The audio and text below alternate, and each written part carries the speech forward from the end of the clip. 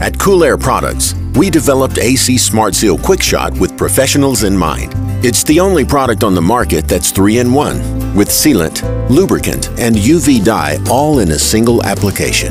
It's non-toxic, non-flammable, 100% safe to the touch, eco-friendly, and compatible with all refrigerants. It's a safe solution option, backed by years of R&D, Intertech tested, and has sealed millions of leaks. AC Smart Seal, the professional's choice.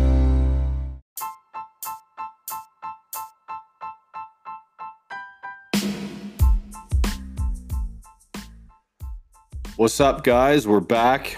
Another podcast, HVAC Know It All podcast in full effect. So I got this new setup here that I'm trying out. It's late on a Friday. It's like 11:06 p.m. I just cracked the Sapporo, actually. Great beer, by the way. Because this setup has been causing me a little bit of stress, but I think I've figured it out now. I got the mic, I got the Rodecaster Pro, and I got my laptop all kind of interlinked together here. So hopefully going forward, this will be my new setup, and I think I'm enjoying it so far. So we have a great podcast for you guys. We have a gentleman by the name of Kevin Gleason on the podcast. He's been in the industry for about 45 years. Okay. He's out of Louisiana, and him and I are going to have a discussion on refrigerant safety and some of the things that can happen to you if you're not careful around refrigerants. And the discussion, I'm going to be honest, the discussion revolves mostly around R22 because that's the experience I guess I've had coming up through the trade, and Kevin's had a lot of experience on R22 as well. So Kevin, he flies by the handle on Instagram, AirTech181. So AIRTEK 181. And closer to the end of the interview, Kevin is going to discuss a bit of a serious topic, okay, that's related to refrigerant and refrigerant safety. And the reason this came up is because him and I had a discussion after a post I made about 3 weeks ago. I used a Snapchat filter, and basically I made my eyes bug out, and I'm like, this is what happens when you breathe in too much R22. And it was just a joke. And he kind of messaged me and said, hey, this is what happened to one of my friends. And I'm like, man, that's some serious stuff. Do you want to talk about it on a podcast? Because I think it's good awareness for people. So he said yes, and we got together and we did this interview. So that is coming up, okay? And just so you guys know, a lot of people have been asking me about the merch that I've been trying to get out there. I'm about 90% done with the Shopify store. There's a few bugs I got to work out. It's going to be called hvacgear.com because that's the name I chose, and it was available on Shopify, and I picked it up. I can't remember if I had to pay extra for it or not at this point because it was so long ago when I picked up that name and grabbed it. So look for that coming soon. But anyway, guys, this is the HVAC Know It All podcast, and I'm your host, Gary McCready.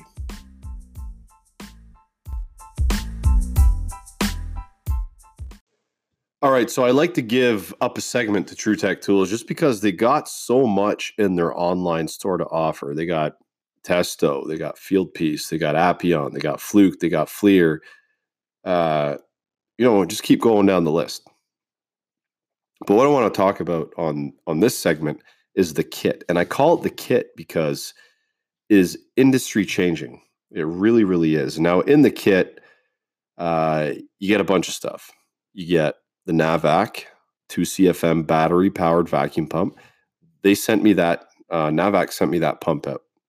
Okay, the other parts of the kit, the other two portions of the kit is the True Blue hoses. You get a couple of those, and you get the clamps. And you also get the Blue Vac Plus Professional Micron Gauge. You get all that for about $1,200, just over. And you can save the additional 8% with my promo code Know It All.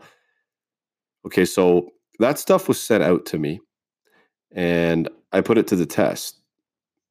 Okay, and whenever I get new stuff, it's always like it's always fun, but it's always stressful because you're trying to learn how it all works and put it all together. But once you do, um, it's a blast to have. It really, really is. So what I did is I took the recovery tank out of my truck and I pulled a vacuum 2 times on it. Okay. Once with the True Blue hose, one True Blue hose on the recovery tank, and I pulled an evacuation down to 500 microns in 23 minutes. And I used the Blue Vac app powered by MeasureQuick. My first time using it, and I thought it was phenomenal, by the way. And I pulled down in 23 minutes, 500 microns. Okay. So then I tried the 1/4 inch hose. 500 microns took 43 minutes, almost double the time. Now, the connection size, it doesn't matter because it's 1/4 inch. It's the hose size that matters. It's the hose size that makes a difference. Okay. And after I was done, what I realized was after both evacuations, I disconnected everything and left the micron gauge on. The recovery tank must have a leak because the pressure continued to rise on the micron gauge. It didn't level off. It just kept going up and going up, going up. It was slow, but it kept going up. So that leak in the tank, it could have made a difference on the recovery speed, or sorry, the evacuation speed. Who knows, right? But it was the same tank for both tests. So True Blue hose, 23 minutes. 1/4 inch hose, 43 minutes. I put the two screenshots of the app in a post on Instagram, Facebook. I think I put it on LinkedIn too. I can't remember. But yeah, I was thoroughly impressed. That's the kit, guys. 8% off, just over $1,200. And if you want to save on Testo stuff, I don't know why you wouldn't, because the stuff is completely badass. I will leave the preferred Testo pricing link in the podcast summary. And I'll also leave the link to the kit. I'm calling it the kit. I'm not going to stop. I'll also leave that in the summary as well.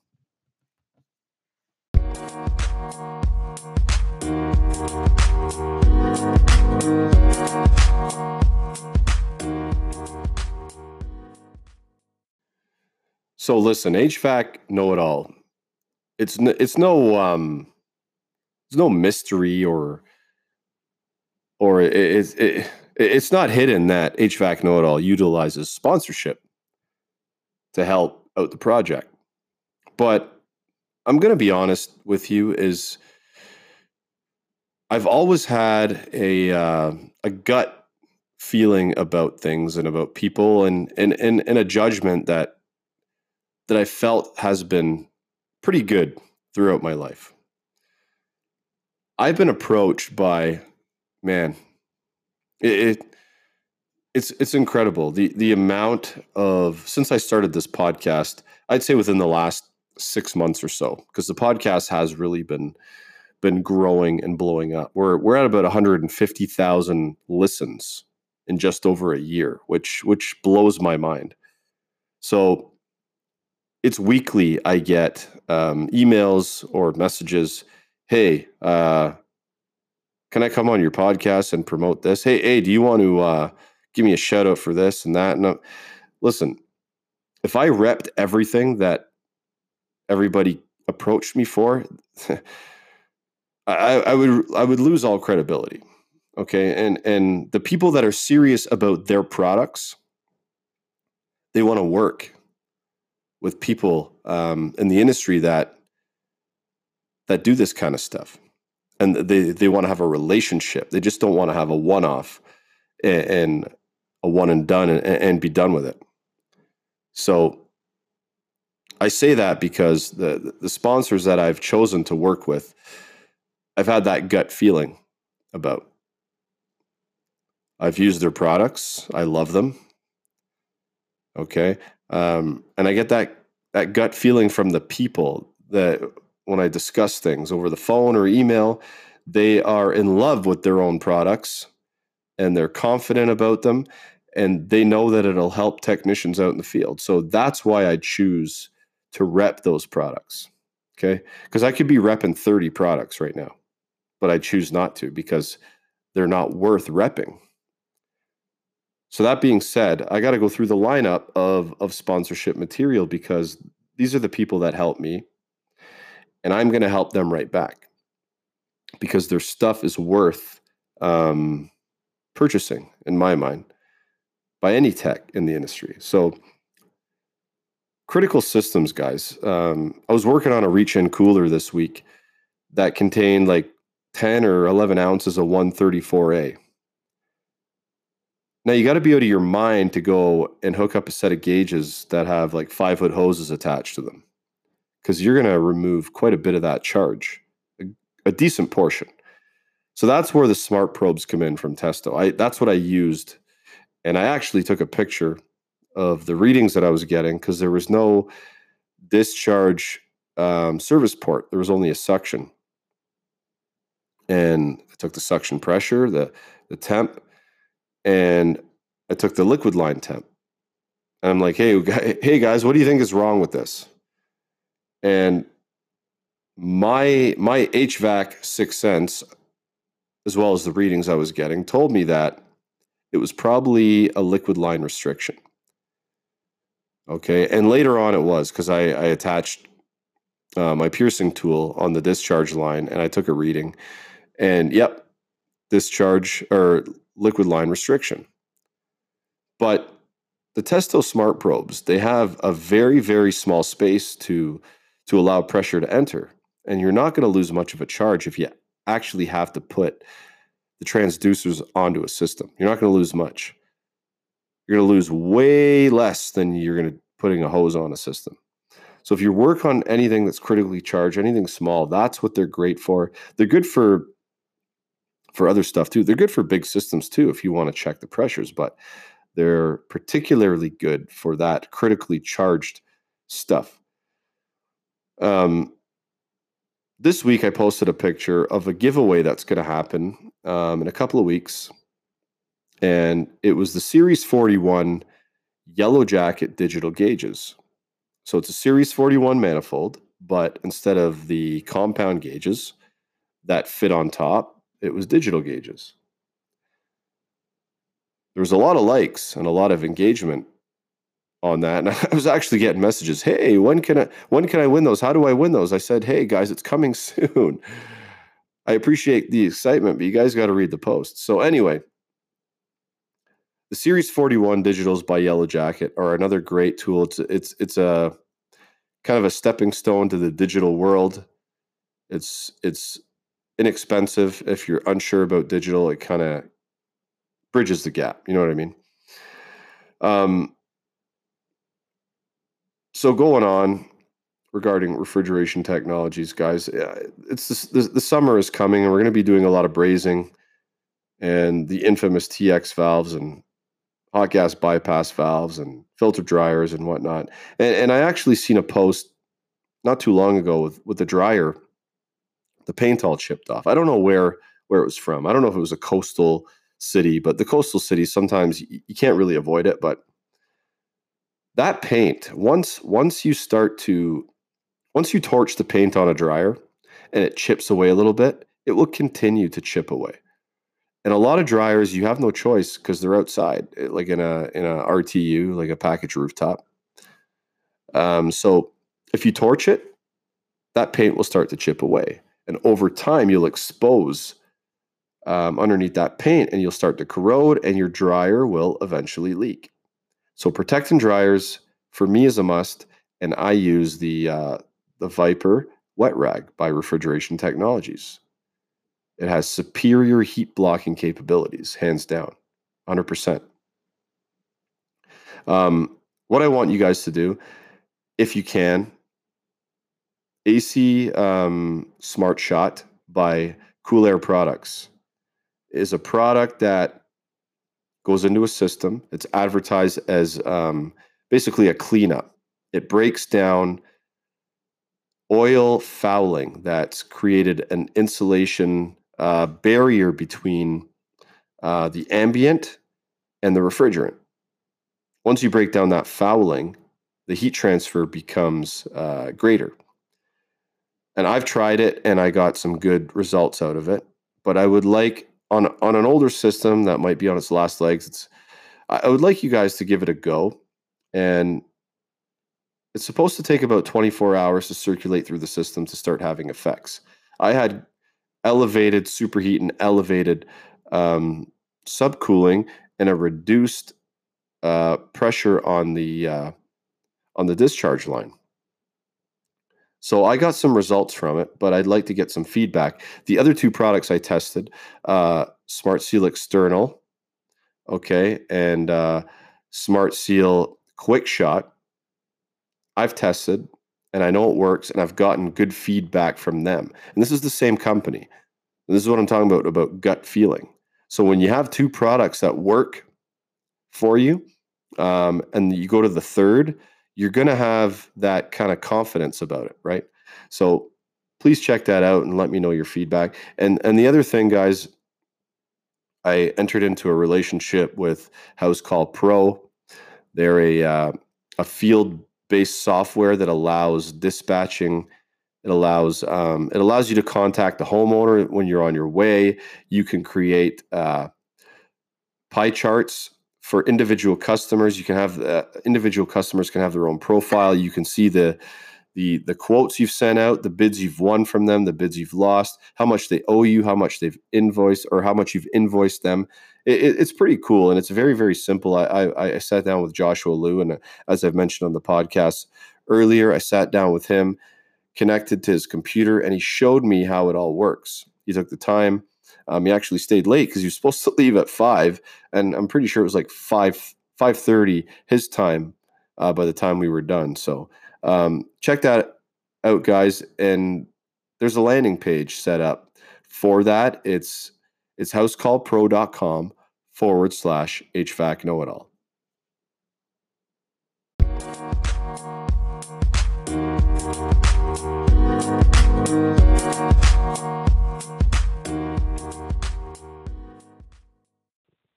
Kevin, how you doing tonight, my man?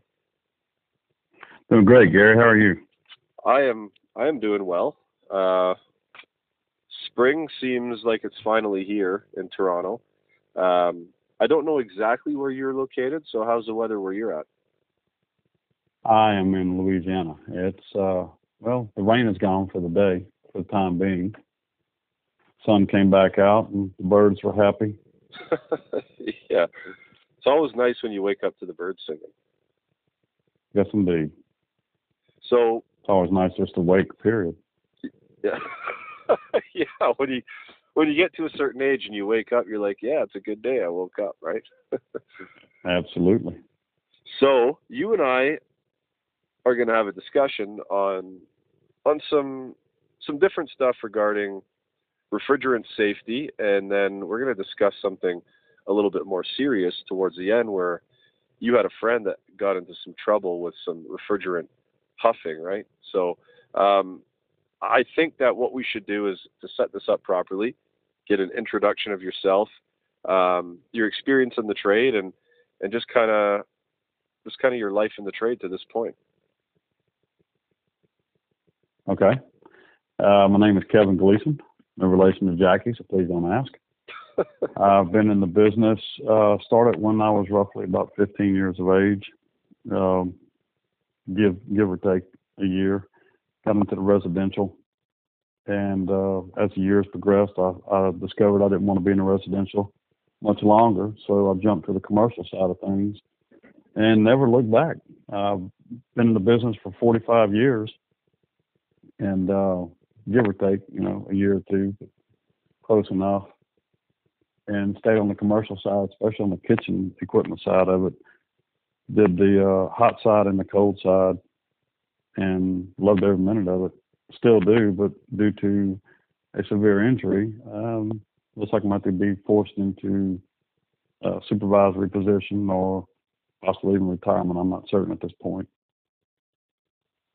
So the kitchen stuff, like you said, you enjoy it, but my recollection of kitchen stuff, or I shouldn't even say recollection, but my experience with kitchen stuff is that a lot of it is filthy. Do you experience that, and how do you get around dealing with it?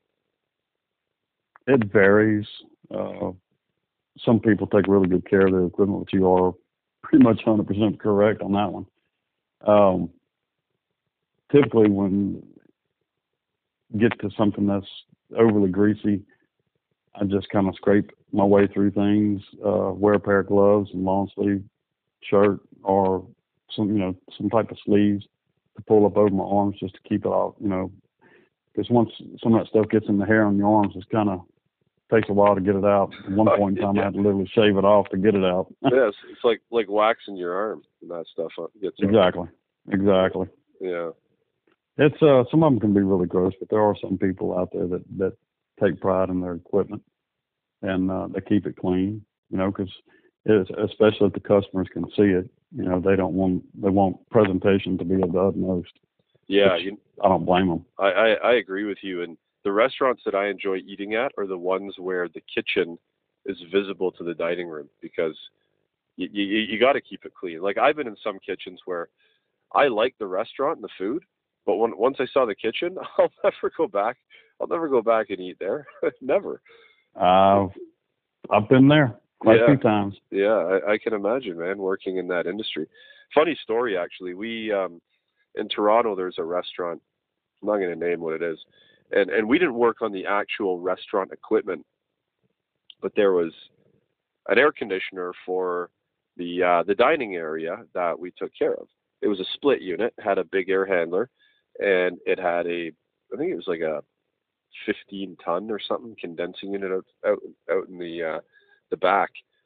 Had a big honking scroll compressor in it, and the drain line always gets plugged on this thing. Always, always, always. I haven't been there for years. I don't even know if we still take care of it. But the kitchen was so messy and everything, and you had to get on top of the walk-in cooler to access the air handler.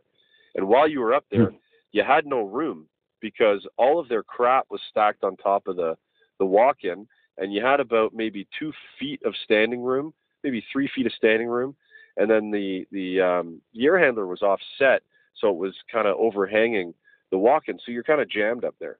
So I had to blow out the drain line one time, and I turned on I brought my nitrogen tank up, turned it on, and this is the dangers of compressed gas, so this is why I'm bringing this up.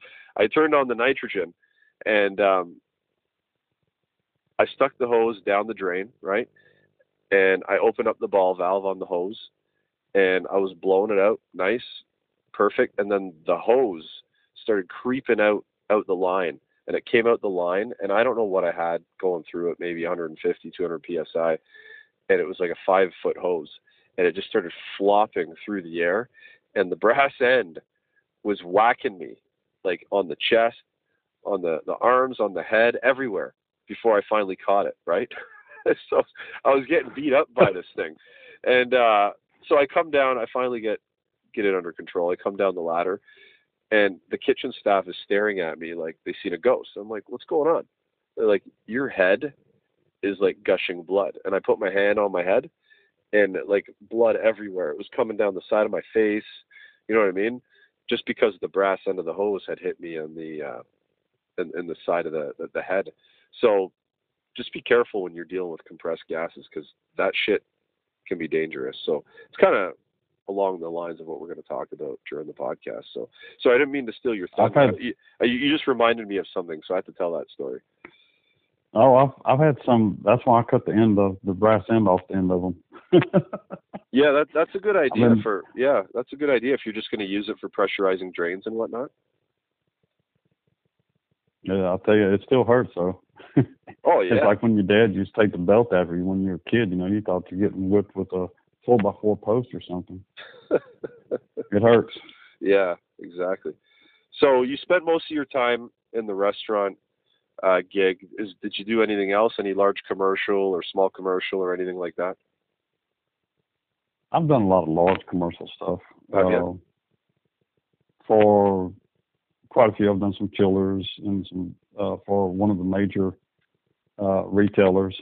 I worked for them for quite a few years, in-house maintenance, and I had 2 units that had, or 2 stores that had. One of them had York chillers, and I forget what the other one was, but had two with chillers and then one with package units all over it. I think my biggest was, I want to say 40 ton, I think.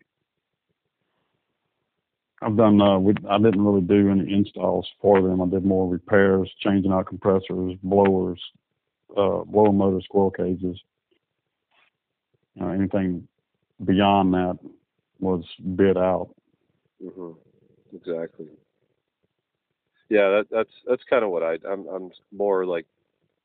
We do some small commercial, but we also do some large stuff as well. So we kind of have a span of our range is really wide when it comes to what we do, because we have some small kitchen stuff, and then we have some big, huge chillers for server rooms or data centers for banks. So the range is good, and that's why I really like working where I am, and that's why I've been there for so long, and I get treated well, and I got freedom, and so I've been there for a while. But you and I wanted to discuss something that is kind of a safety concern for everybody, and for me, I go online a lot. I'm online a lot, reading comments and posts and everything like that, and one thing that kind of bugs me is that techs are very, very concerned with the health of a system. Very, very concerned with it, and it's always a battle on who does better work and who pulls a better vacuum. But I never hear anybody speaking about the dangers of what they're doing and how it's affecting their health. So that's what I wanted to talk to you about, and you and I had a pretty good conversation a few days ago regarding this, and one of the things is refrigerant, right? And Correct. Breathing it in, coming in contact with your skin, your eyes, and I'm going to tell you a quick story, just because I've seen pictures online, and it reminds me of what happened to me, and it was a bad experience. So I was up in a ceiling space working on a ductless split unit, and the condensing unit was actually in the ceiling, and the wall-hung evaporator was down in the room, so the heat was just being rejected back to the HVAC system and being pulled through the return air, and it's getting rid of it that way. So the refrigerant lines were coming down through the ceiling, and there was one line up in the ceiling that had a service port on it, and I wanted to put my gauges on it to check the pressure. So I start unscrewing it. It was real tight. So I get to the end, and all of a sudden, psh, the charge starts dumping into the ceiling. There was no Schrader behind it. So me not being wise enough, I take the cap, because it just kind of landed in the ceiling space, and I saw where it landed. I grabbed it, and I'm forcing it back on the whole time while liquid refrigerant is coming out, right? And this must have lasted for like 30, 40 seconds while I'm trying to put this thing on. And when I was done, my hands, I got so bad frostbite on my hands. And what I did, and I shouldn't have done, is I ran to the bathroom and I poured hot water onto my hands. Instantaneously, the pain got like 4 times worse. And I could have cried. That's how bad the pain was. It was excruciating. And I would say about a day and a half later, it just swelled up into pus balls of just fluid. Anybody that's ever been burnt with refrigerant, you see that happen to them. Their skin just kind of inflates, and it's just filled with fluid inside there. And for about 2 weeks, I couldn't put my hands in my pockets. That's how bad the pain was. Do you ever experience anything like that before? I've been burned, but never that bad. Yeah, and I had a coworker that was burned. Very, very in a very, very similar way. I was really young when I did it, and I couldn't believe my boss said to me. You know what he said, and it blew my mind. He said, "If that happens again, just walk away and let it piss out." I'm like, thanks for saying that, because I wasn't expecting that. I was expecting to be yelled at or whatever, but that's what he said. Just walk away, let it piss out. We'll have to deal with it after, because you shouldn't be putting your hand in front of that. And when you look up, like I was on a safety data sheet for R22 yesterday, and exactly what it says: skin and eye contact can cause frostbite. So, and here's why: because the boiling point at atmosphere is minus 41.3 degrees Fahrenheit. Cool. I believe it's Fahrenheit. I should double check that. Well, you know what? Minus 41 around there. Fahrenheit and Celsius are pretty much the same, so we can use that number. But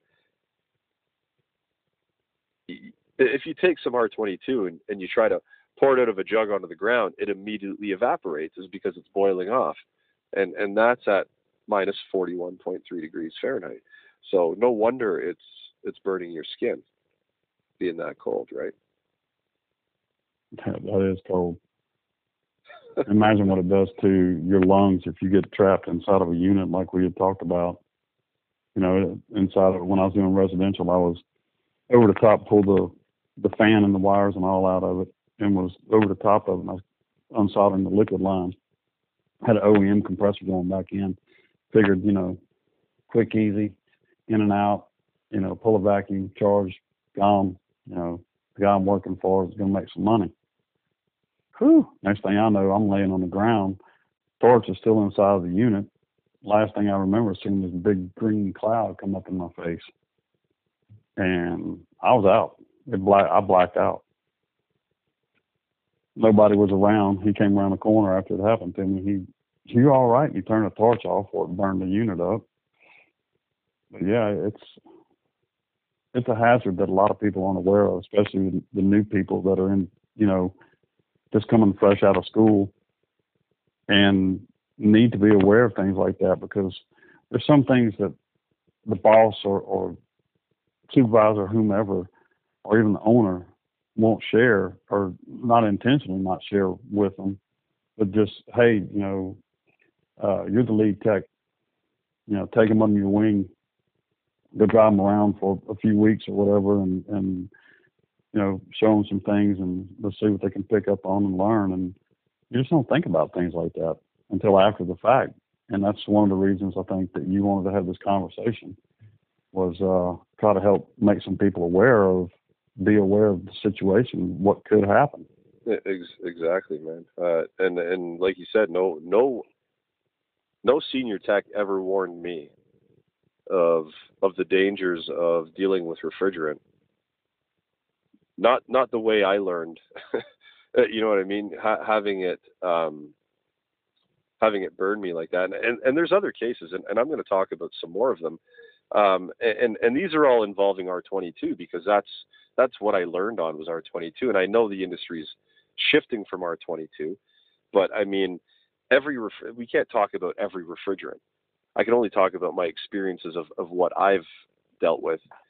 And every refrigerant's going to have its own kind of danger, like these new ones that are coming out that are causing explosions. You see overseas a lot, especially in the more third world countries. There's fridges blowing up when these technicians are working on them, and partly because the gas they're putting in these things are flammable. And they're probably not purging them correctly before they work on them, and they're probably not having the proper education on them either. Butane, a lot of them are they're actually coming out with some now that are full of butane. Yeah. And the propellant is butane. And actually I read somewhere that they're coming out with back out with ammonia based, which most of your RVs, which I've worked on quite a few RVs, refrigerators, I actually used to sell Dometic rooftop units and refrigerators, and the refrigerators are based on ammonia base. So when you're driving down the road in your RV and you have the generator running so you can keep your refrigerator going, you know, it's running on electricity. But when you stop and at a campground or whatever and you plug in, now you're reverting back to the heater, which heats up the ammonia, which, you know, does the total opposite of the generator. Mm-hmm. So there are a lot of them that are coming out now that are ammonia based, and a lot of butane. I think Hot Shot was one of the ones that first came out, and it was butane based, and they were trying to replaced R12 with Hot Shot, and I was like, "Ooh, that could be scary." I never heard I've never heard of Hot Shot. Really? Yeah. It's when they were getting rid of R12 years ago, I did a lot of conversions on vehicles to 134A, and I tried some Hot Shot one time until I figured out it had butane in it, and it's extremely flammable, and I'll leave it at that. I'm one that's kind of like yourself, learned a lot of the things in the field called University of Hard Knocks the hard way. No one really said, don't do this, do that. I learned from the experience, and good and bad. I mean, you learn, you don't forget it. But that's one of the reasons I wanted to share some of this with you on this conversation. Yeah. For that reason, to try to help some people, because there are some people out there that need it, and they need to hear it. No, 100%, 100%. And speaking on, I actually didn't know this, but 410A, well, it's a mixture of two gases, R32 and R125. It's a 50-50 mix. And the R32 is actually mildly flammable. So I don't know what they mean by mildly flammable, but I've never seen 410A ignite with a torch and cause any issues. I've seen the oil ignite. I've seen the oil ignite and cause basically a flamethrower coming out of the pipe, but I've never seen the actual refrigerant ignite. But back to R22 for a minute. They actually say, I had a note here. Both R22 and 410A, they say they're low acute toxicity. It's hard to say that word for some reason. Toxicity in animals. I hate saying that word for some reason. So they're saying there's low acute toxic effect in animals, but I don't know. I don't know what their definition of toxic is, but I'll tell you one time we had years and years and years ago, we pulled a whole bunch of small little wall-mounted units. So those little units that you see in those in hotel rooms. We used to call them incremental units, but I don't think that's the correct term for them. That would do heating and cooling. They're like little heat pumps, pretty much. The miniature wall packs, I think is what they call them, refer to them as. Yeah, so we pulled like several of those out of one building, and they're all sitting at the back of the shop, and they had to go to the scrapyard. And the tech, he was a licensed guy, but he was like a new tech. He was like a junior tech, but he wasn't an apprentice anymore. So they're all sitting at the back of the shop, and the scrap guy won't take them unless the refrigerant has been removed from them. So he comes along with his with his side cutters and snips all of them. And there's a cloud of gas in the whole shop. And I'm standing in there, and he's standing. I'm like, what the hell are we doing? Like, why are you doing that? And I'm just like a second or third year apprentice. And immediately I felt the effects of breathing this shit in. 100% I felt it. And it wasn't until years later that I actually started being educated more on it and thinking back to how I felt that day. And some of the notes that I have here is like irregular heartbeat. If you breathe in R22, it can cause a regular heartbeat and arrhythmia if you breathe in enough. Your lungs actually start to get heavier because it induces fluid in the lungs, like almost like an ammonia. And I feel when I breathe in refrigerant, for whatever reason, I feel my back at the lower end, it starts to feel heavy and tight every single time. And obviously the breathing patterns change. And I also do feel that change in heartbeat when I breathe it in. So these are some dangers that people need to be aware of. Don't expose yourself to this stuff purposely, like this tech did to him and I back then, right? You got to be very careful because your body. A lot of say your body is a temple, And if you don't treat your body right, you're not going to be healthy. And you want to be healthy for as long as you can in your life. And I think that your body being healthy is more important than any system in the world being healthy. I don't know if you I agree. Yeah. I agree 100%. I'll tell you a quick story. You're talking about that, him snipping. I've seen that done 1,001 times myself, but this one in particular time, I was working for a large retailer, without mentioning any names, and I was in a rack house on the ground, and I want to say it was all Carlisle compressors. I'm pretty sure that's what it was. But anyway, this guy had been called out over the weekend. It was my off weekend, so something had happened and he got called out. And I happened to show up there Monday morning and he was there. I'm like, okay, tell me what's going on. He told me. And we're in the rack house. And I said, okay, that's fine. All right. I said, well, he said, I'm almost done. I've put like 450 pounds of R22 in here and I'm fixing to disconnect and go double check everything and leak check it one more time. And he said, I'm pretty sure I'm done. I said, okay, cool.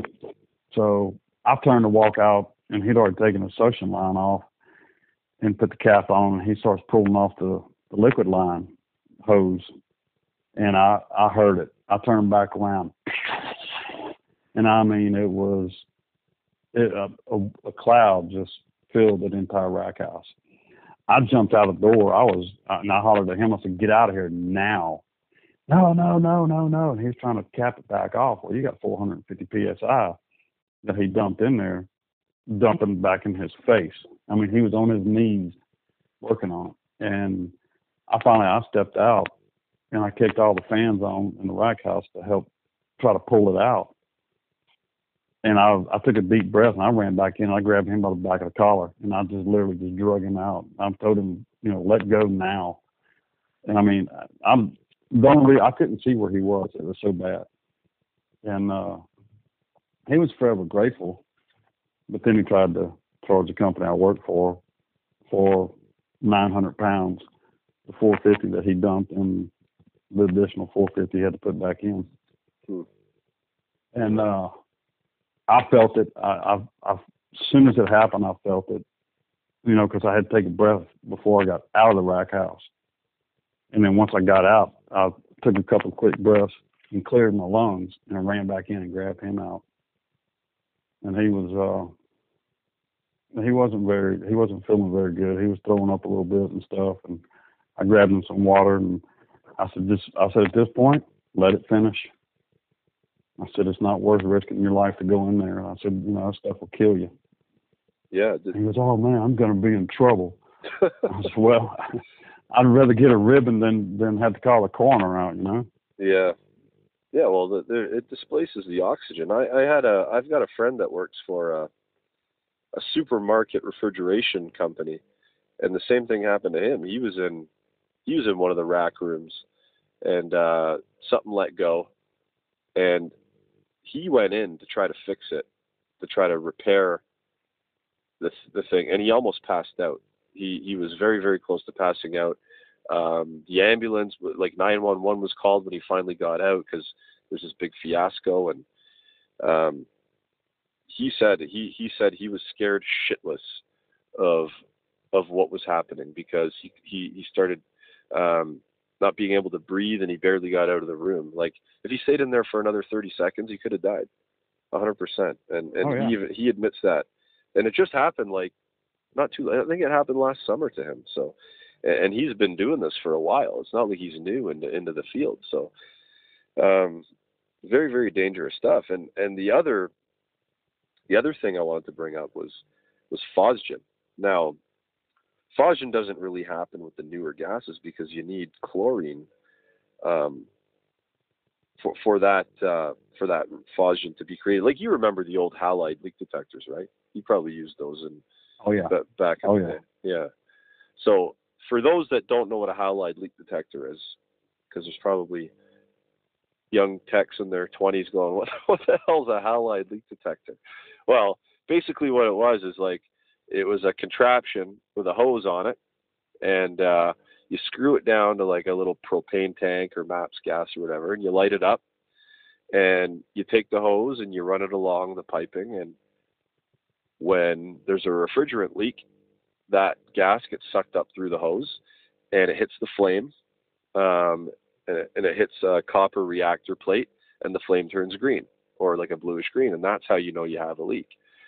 Now, the problem with that is that you're generating phosgen when you do that, and phosgen is terrible for you, and I'm sure you've had a mouthful of phosgen. You told the story to me the other day, so you might as well tell it again. Well, the day that I was changing the unit out in the cloud. Yeah, was that phosgen you got? Yes, that was phosgen. Yes. Okay. I was inside of I don't remember particulars, but what unit or what name brand it was, but we pulled the fan, the housing, the fan, and all out. We had to access the compressor through the top. So I was basically head first down inside this unit, and we had an OEM compressor that was going back in. So I figured, it had all leaked out, no big deal, unsolder it, unbolt it, pull it out, drop a new one in, vacuum, charge it, gone, make money for the company. Well, it didn't work out so good. Excuse me. I was bent over it. I got the suction line out. A little bit of gas came out, and I was like, "Oh, okay, well, cool. That's not very much I can do with that."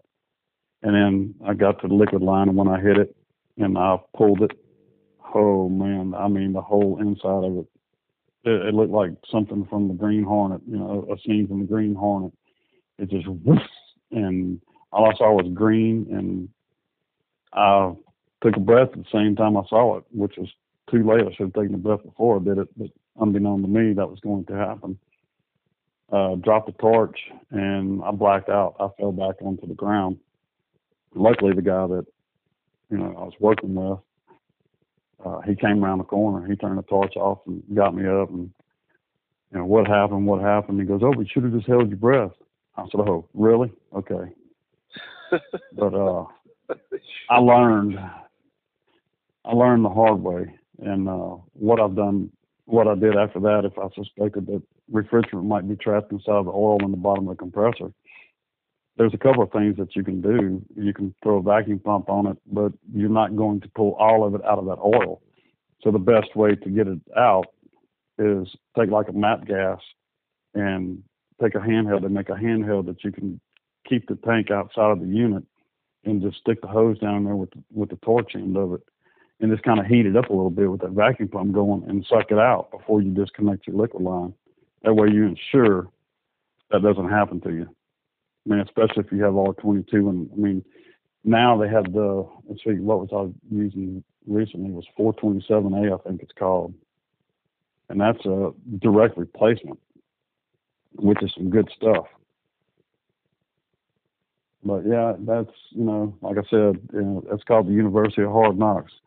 Some of us have to learn our lessons the hard way because the other senior techs don't want to tell you. Well, it's not a matter if they don't want to tell you. Maybe they're too busy. Maybe they forget. Maybe I don't know what the problem is. But I try to share my experience with anybody that wants to listen to prevent them from having to go through some of the things that I went through. Yeah, exactly. I mean, there's no reason to hide knowledge from anybody. The ones that hide their knowledge are usually the ones that are very insecure about their own skills to begin with. So, I mean, share so everybody can learn from you. And the vacuum pump thing, I actually mentioned that a couple of years ago online within a post or a conversation or whatever. And there was people beating me up going, "Oh, I would never, now I'm sucking air into the system." And you know what, man?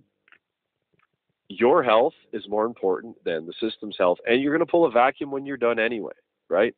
So if you're going to be brazing up a line, and I've done this numerous times, because like if I've had to cut a condenser coil in the middle to put in a new piece of pipe or something, it was really difficult repairs, and the condenser's filled with oil, and the oil's like igniting and it's lighting and the smoke. Like what I've done in the past is I hook my gauges up and I turn my vacuum pump on, and it's helped so much pulling that oil back away from the flame, and keeping any of the vapor boiling off the oil, pulling it away from the flame. I know it doesn't work 100%, but it helps a hell of a lot.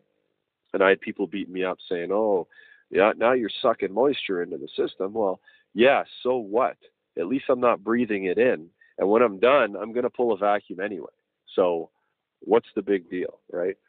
Well, the other thing you can do too is hit it with nitrogen while you're pulling the vacuum to help push the oil out of your way. Yeah. You can purge it with nitrogen and move some of that stuff, and then hit it up with a vacuum. Sure. Because the phosgen. Yesterday I wrote this down, and I didn't know what it meant, but phosgen causes. It's highly toxic, first of all, and it causes. It produces delayed onset. Got to read this word now. Cardiogenic pulmonary edema, and I'm like, what the hell is that? It doesn't sound good. But palpitations. Yeah, it says it's caused by respiratory distress. So obviously, if you breathe that shit in, you're going to have some respiratory distress. So it's going to cause issues with your heart, and that's exactly what it's doing, man. So it's really bad stuff. So it kind of baffles me that companies don't have PPE to protect techs from this, like some sort of respirator or some sort of, because I've worn masks in the past, just like the 3M dust mask with the good filter on it, but it doesn't really filter out like the phosgen or whatever. You still get a dose of it if it's there. So it surprises me that you don't hear about more techs using proper breathing apparatuses when they're brazing. No, a fresh air mask would be probably the best thing to use. I mean, RZ mask makes a good, quick, portable mask, but it still isn't going to keep the phosphorus gases out. I mean, it will cut them down a lot better than the little paper masks that you buy at Ace Hardware or whatever. But if you know willingly that you're going to be inside of a walk-in evaporator like I've dealt with, you should definitely have on a fresh air mask, kind of like a painter would use that paints automobiles. They use, they have a special compressor that supplies air to them and into their suit, and they have this big old mask. It looks like a diving mask, and that's basically what they need. Yeah, I agree with you 100%. Yeah, so it's pressurized, so nothing can get into it, right? Right. It seals around your face, and they just have fresh air pumping into you. I mean, it's really, really, it's a lot of headache, and a lot of people say, well, you know what? I've been doing this for 100 years. I can go in there and I can unsolder it before you even get set up. Just get out the way. And next thing you know, you and three other guys are trying to pull that individual out of the inside of that unit. Yeah. Telling him when he comes to, well, you should have listened. You sound like half the guys on Facebook. When you say that. I mean, back to your comment earlier about people bashing you about the fact that you're going to put, you're going to pump air into the system or pull air into the system by throwing the vacuum pump on it. And like you said, and I agree with you 1,001%, you're going to put a new dryer on there, and typically what I like to use is a burnout dryer, which they're a lot cost-wise, they're more costly, but longevity on the other end of it, you're not coming back in 3 to 4 months to pull a vacuum, suck all the refrigerant back down, pump it back down into the unit, and change the dryer out because you think you might still have some impurities in it. You put a burnout dryer on it, you make certain you flush the system very well. Put a burnout dryer on it, you pull a vacuum. If I have the time, I'll throw the vacuum pump on there, change the oil in it, put some fresh oil in it because that's what catches all your viscosities anyway, your humidity and such, and put it on there and go do something else for a couple of hours or longer. And because the longer you pull, the better off you are. And then charge it up, let it rip. But as far as doing what you and I were doing, what we're talking about, pulling the gas that's out of the system, why does it matter? You're going to pull a vacuum on it once you seal it back up anyway, and it's going to be 1,000% better than it was before. So I don't see an issue with that. Well, yeah, especially if you're avoiding yourself from breathing in all that crap. So exactly, yeah, like you said, your health is more important. Yeah, because if you think about it, put it this way, and anybody that's listening, that machine you're working on, it's going to be going to the scrap heap before you die, and probably 3 more will go to the scrap heap in its place before you die. So, what put that on the scale? You know what I mean? You're trying to keep this thing healthy for another 6, 7 years, 10 years maybe, but you're trying to keep yourself healthy for the rest of your life. So, I don't even like to. I do it, but I don't even like to purge my hoses if I'm inside. You know what? Purge my hoses, and then I get a bit of a. Then I breathe that crap in. Like I do server room work and stuff like that, and purging your hose is not a lot, but it's there. It's not. You're not in an open space where there's breeze and air flowing, and taking that stuff away. It's just circulating within the room. And I don't even like doing that. It bothers me. No, I'd purge them before you go in and then close your ball valves. Yep. No, that's do it out. That's a great idea. 100%. The problem is, I mean, like I use test hose, and the only thing you got to remember is what refrigerant. Once you turn them on, it'll show you what refrigerant you used prior. So you just got to make certain that you purge it. You know, you don't want to mix them. Mm-hmm.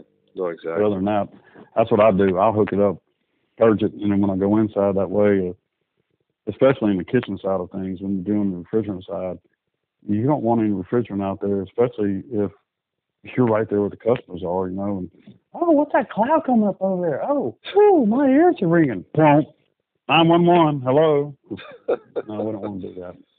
Yeah, exactly. Well, all of this leads up to the original story you wanted to tell. Like I made a post about a month ago joking about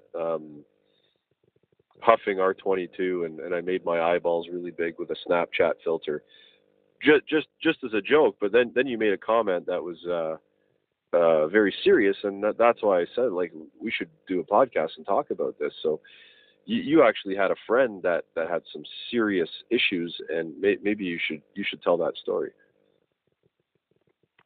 He did. He had some drug issues, and he was on probation.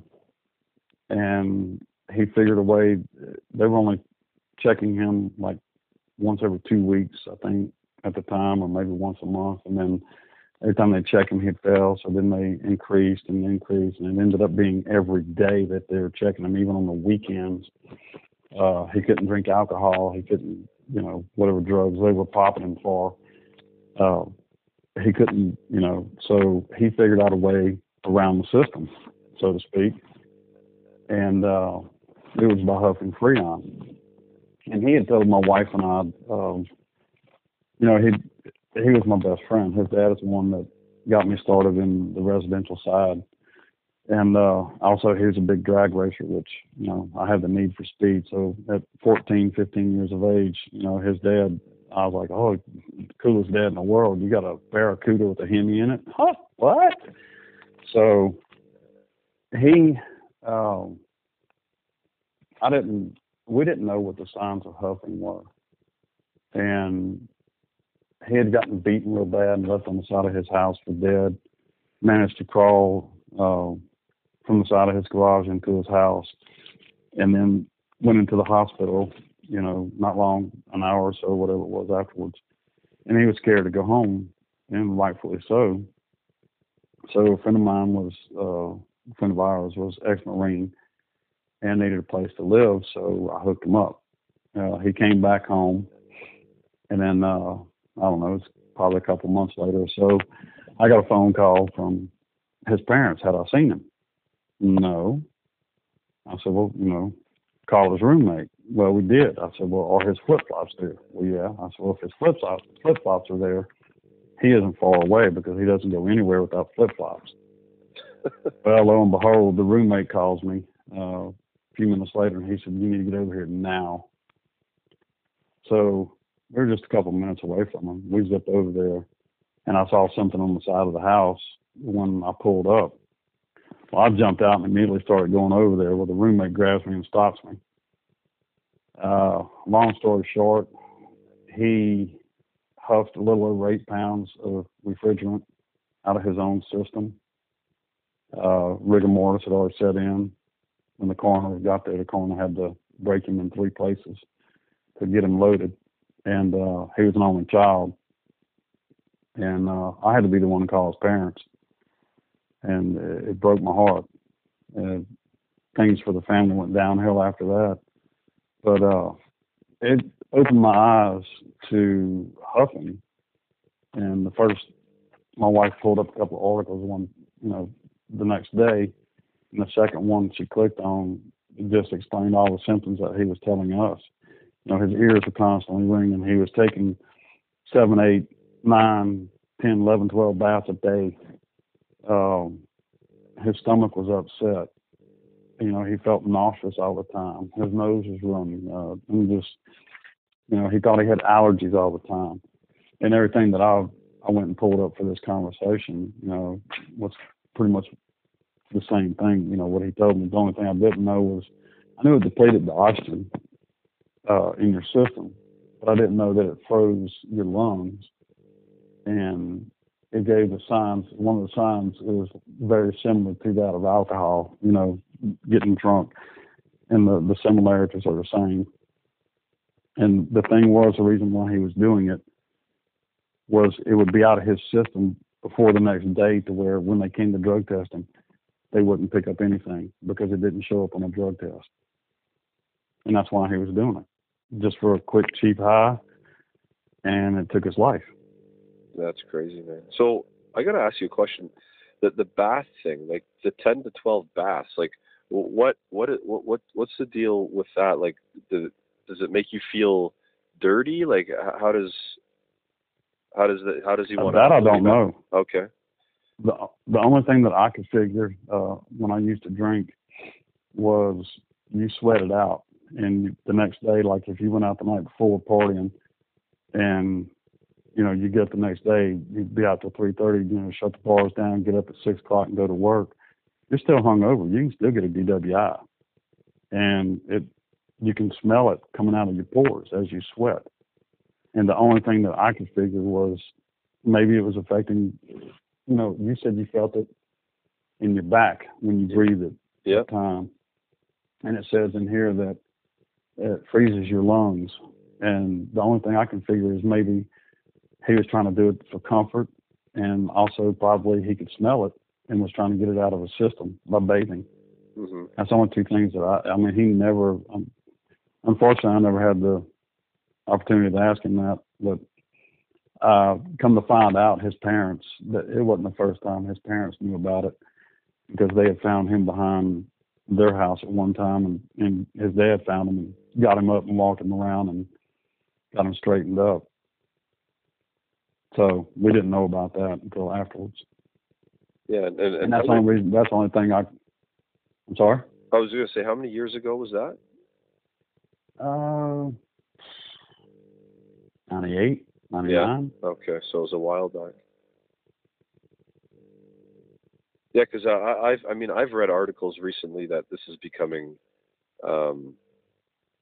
like bigger these days, and that's why a lot of you see online there's a lot of manufacturers coming out with locks, the caps that actually lock, so people can't get at it. And I've also read articles that companies, I think it was one company wrote an article about responding to various service calls where systems were low on charge and nobody could find a leak, and they came to find that it was actually kids going around and huffing gas out of the air conditioning systems. I had one at one of the restaurants. I kept having a problem with the reach-in cooler, and I searched it and searched it and searched it. I mean, I found some leaks on the evaporator, and I tried some leak stop in it, ran it through the system, slowed it down, and didn't stop them. But I'm like, as minimal as this is, and so I shot dye through it. Well, my first suspicion was someone was huffing it. Well, my first suspicion was right. And I feel sorry for the homeless individual that was doing it. But, because after I shot the dye through it, I'm sure he glowed in the dark. But, that's what it was. It was someone told me that they saw a homeless guy and that he was sleeping on top of this cooler at one time. And they ran him off. And I said, well, so I locked all the caps down that he could get to on the outside, but he could still reach in if he wanted to. And if he had a crescent wrench, he still could reach in through the backside of the condensing unit and knock one loose and get to it without taking anything apart. So I had to leave a couple of them to where I could have access. But yeah, I mean, it happens, and it's sad that it happens. And those locks are really great, a wonderful idea. But the problem is, we have some supply houses around here that will sell them to anybody that walks through the front door. Oh, well, you don't need an HVAC universal technician license or certification to buy these. Here you go. Keep your kids safe. Well, keeping your kids safe, that's great. But now you just sold it to probably their parents, and the parents are going to have the lock to it. They should not make them available to anybody but the service technicians, period. No, I agree with that, because why does a homeowner need to access the refrigerant lines and and the service ports? They don't. No, they don't. And what's really interesting is sorry, go on. I'll tell the story after. No, go ahead. I was gonna ask you if I've seen two videos recently. One is kind of funny, and the other one is like, holy shit, I can't believe that girl's doing that. One is I don't know where this is, but I don't know if it was somewhere in South America or Europe or whatever, but it looked like a bunch of Spanish guys, and the video's funny because they're all dancing, and it looks like they're in a school, like a classroom that teaches refrigeration, and I think the story behind it was the last day, or they all passed, or something like that. It was the end of the year, and they're all getting their certificates. So they're all dancing with like refrigerant jugs in their hand, and some of them are holding like meters or gauges. And the one guy's got a bottle of, I think it's 410A, and he's just cracking it and then blowing the vapor out into the whole room, and everybody's just dancing and laughing and smiling. I'm like, guys, you're breathing in all that gas. Like, it's a funny video just because they're so happy, but at the same time you're like, geez, it's just cringeworthy when you see them blowing the 410 out into the room. But then there's another video. This is very scary, like, and it's gross. There's a video out there going around where somebody's having, it's like parties. I don't know if it's spring break or whatever. There's people walking onto boats, and there's girls in bikinis or whatever. And this girl, she's got a hose, and she's got an R22 tank sitting right beside her, and she's got the hose in her mouth, like young girl, good-looking girl, you know what I mean, with a whole bunch of other good-looking people or whatever around, like a party, and she's got the R22 bottle right beside her, turns on the valve, and just huffs it back. I'm like, wow, like, people are doing this at, like, functions and parties now? Like, that's mind-blowing to me. Have you seen that video? Who sold it to him? Yeah, I think I've seen that one. Have you? Yeah. I think I have. I remember something about that. It's probably stolen, I'd imagine. Guaranteed. Well, or it's an HVAC tech that's at the party, and he brought it, and he thought he was cool, or so. I don't know, but I don't know how they got it. I'm just speculating. But no, that would be the scary part right there. Yeah, that would be somebody that does not need to have a license. It's gross. It's gross to see that, especially to a young person that has no idea what's going on. So Well, some of the symptoms, what I looked at, one single use can result in a sudden death, which that's what took my friend's life. And the intoxication only lasts a few minutes. So, back in my day, they used to have, I don't know what it was called. It was a little bottle of something that they would sell at this little head shop, and people would walk around sniffing it. And when I was in junior high school, and someone shoved it up under my face one time, and boy, it must have been refrigerant, because I know it couldn't have been, but it made my nose run, my eyes water, made my ears ring, gave me one heck of a horrible headache. And they're like, man, this is bad stuff, man. You walk around through school and just huffing this all day and get a buzz on it. I'll pass. But let's see, the signs are of huffing: mild rash around nose and mouth, watery eyes, sudden weight loss, depression, psychosis. Hallucinations may occur.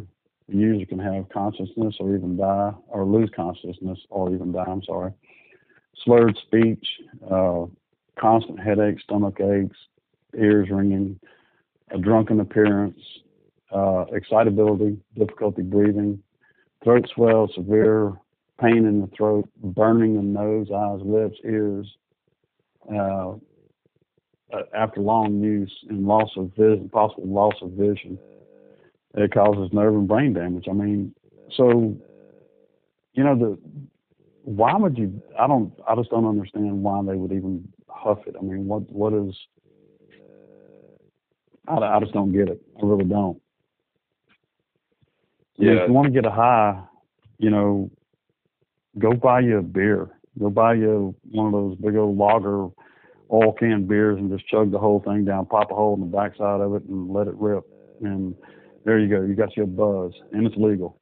Well, maybe not for a teenager, but Well, now that cannabis is legal in Canada, everybody's just puffing, taking bong hits now. So hopefully that's true. It is legal. Yeah, it is. It is legal here. So I don't know how you prevent somebody from huffing refrigerant, because they're obviously not educated on what it is and what it does to you. So the locks are a good thing, and man, just like keeping your truck locked at night. You could have people going through your neighborhood, rummaging through the trucks and thinking it's cool to steal a bottle of refrigerant and take it back to their buddies and use it for things they're not supposed to. So keeping your trucks locked will help with that too. But people are going to be stupid everywhere in the world every single day. So we can't prevent everything from happening. But the little things like the locks and keeping your truck locked may help. I don't know.